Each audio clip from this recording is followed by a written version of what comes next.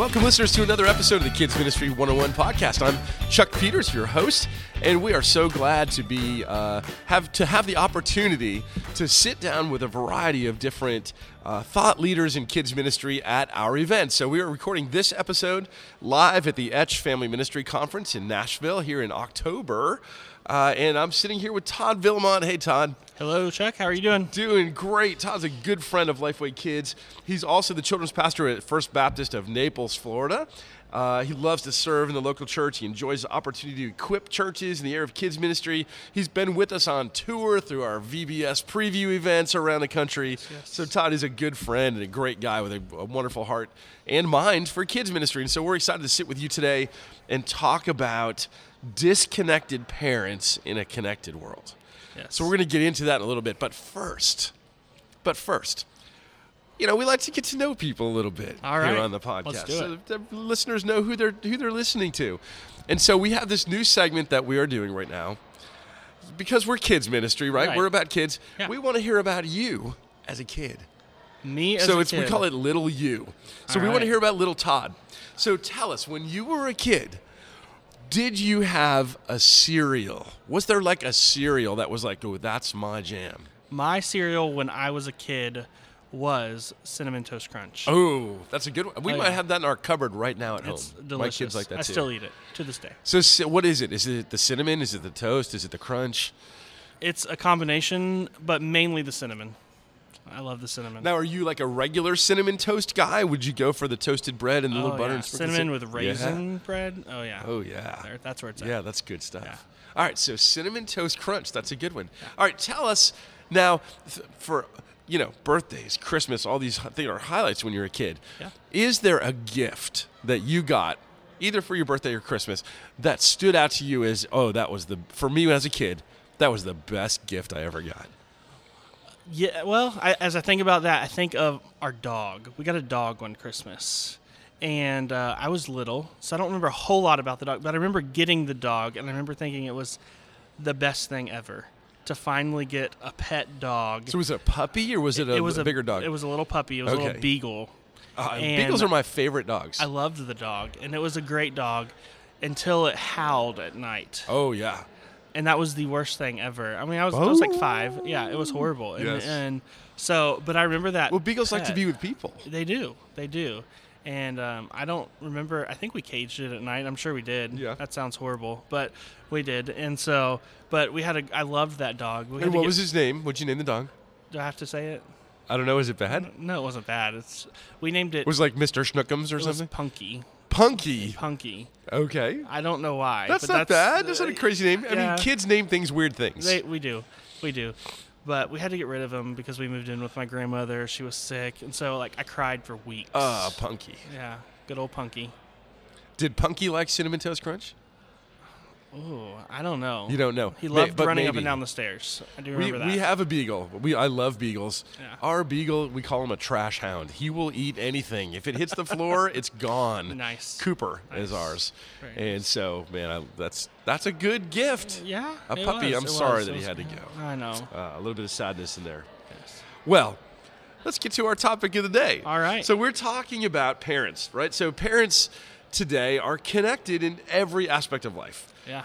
But you are concerned that they're losing connection with their kids and their kids' worlds, right? Because they've lost connection, because they're connected to everything else, right? And so you just can't be connected to everything, right? Well, and I guess part of it comes from just my own personal experience as a parent. I say this and I feel like I'm not a failure as a parent, but that I need to work on things personally. And we all do. Yeah. There's many times where my wife and I will catch ourselves just sitting on the couch and she'll be checking an email on her phone and I'll be on my phone checking out Facebook and seeing what's going on, and our kids are sitting right there on the floor playing, and that's the perfect opportunity for us to get down and play with them. Right. So it's not, I'm not sitting here saying, oh, this is every other parent. I'm just as guilty as, I have the Apple Watch. It's right here on my watch or on my arm all the time. It dings, I look. We're connected. And it's hard to not look. Yeah. And sometimes it doesn't ding, but I think it does. So in some of us as kids ministry leaders, some of us are parents, and so we can benefit from some of these tips and ideas. But also, really more and more, we need to be equipping parents for ministry. Right. Right. A lot of us think about our job is to minister to kids, but it goes so far beyond that now. As we see kids less frequently in church, Oh, yeah. we really need to be equipping parents. And Right. so, do you have some tips for us that we, as the kids leaders in our churches, can actually help influence what parents are doing at home? Yeah, for sure. And we're going to be talking about that. And part of it is we only have about 2 hours a week with kids. Yeah, at the FaceTime, church. At the Yeah. church. And parents are with them so much. And so we have to be intentional. We have to equip these parents. And a lot of them, it's not they don't want to do it. They just don't know how. Right. And so... And they may not even be aware Right. that they're not doing it. Yeah. Because so much of the time, it's easy to fall into looking at your phone at the dinner table or something and not paying attention to the kids Right. when you have the chance. Yeah, and so as we get in our breakout, we're going to talk about 3 ways, 3 practical ways we can engage or connect with parents in our ministry. And I'm a Southern Baptist pastor, so I've got to do it. So Gotta have your 3 ways. we Do gotta they all have our start with the 3 same ways. letter? They all start with the same I letter. love that. Yeah, That's my style. So we're going to be educate them, Okay. engage them, and encourage them. Okay. So that's kind of what we're going to break down. And part of it is educate them on what they can do. Educate them on what you're doing in your ministry that they can take home.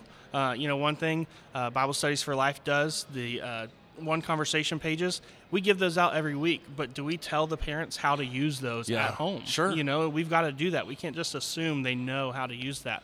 Yeah, and so in whatever resource you're using, there's probably a take-home page that's meant not just for the kid to leave on the floor of the van, but to help create family engagement and spiritual conversations in the home. Exactly. So using that resource effectively is a great tip. Right, and then you even using social media to engage them throughout the week as you're talking through certain subjects and as you're talking through different lessons throughout the week, in your midweek programming, your weekend programming, to help parents engage in that same conversation at home. It's not just a take-home paper. You can use social media. You can use all these different avenues of communication, things that they're already connected to, and take advantage of that to try to connect with them. One thing we were going to talk about in educating them is just having some parent training classes.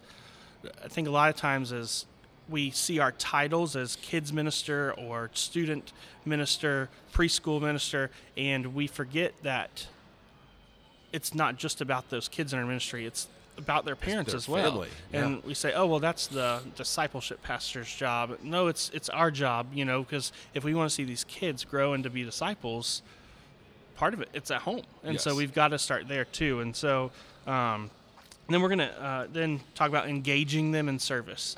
I think one of the highlights of ministry for me is a family missions trip we do where we take parents, grandparents, and their kids on a missions trip. And it's been proven year after year as we go on this trip, kids that see their parents serve are kids who fall in love with ministry and fall in love with serving and evangelism. And so, and getting parents to serve in your ministry, it doesn't have to be on a missions trip. It can be that one weekend a month.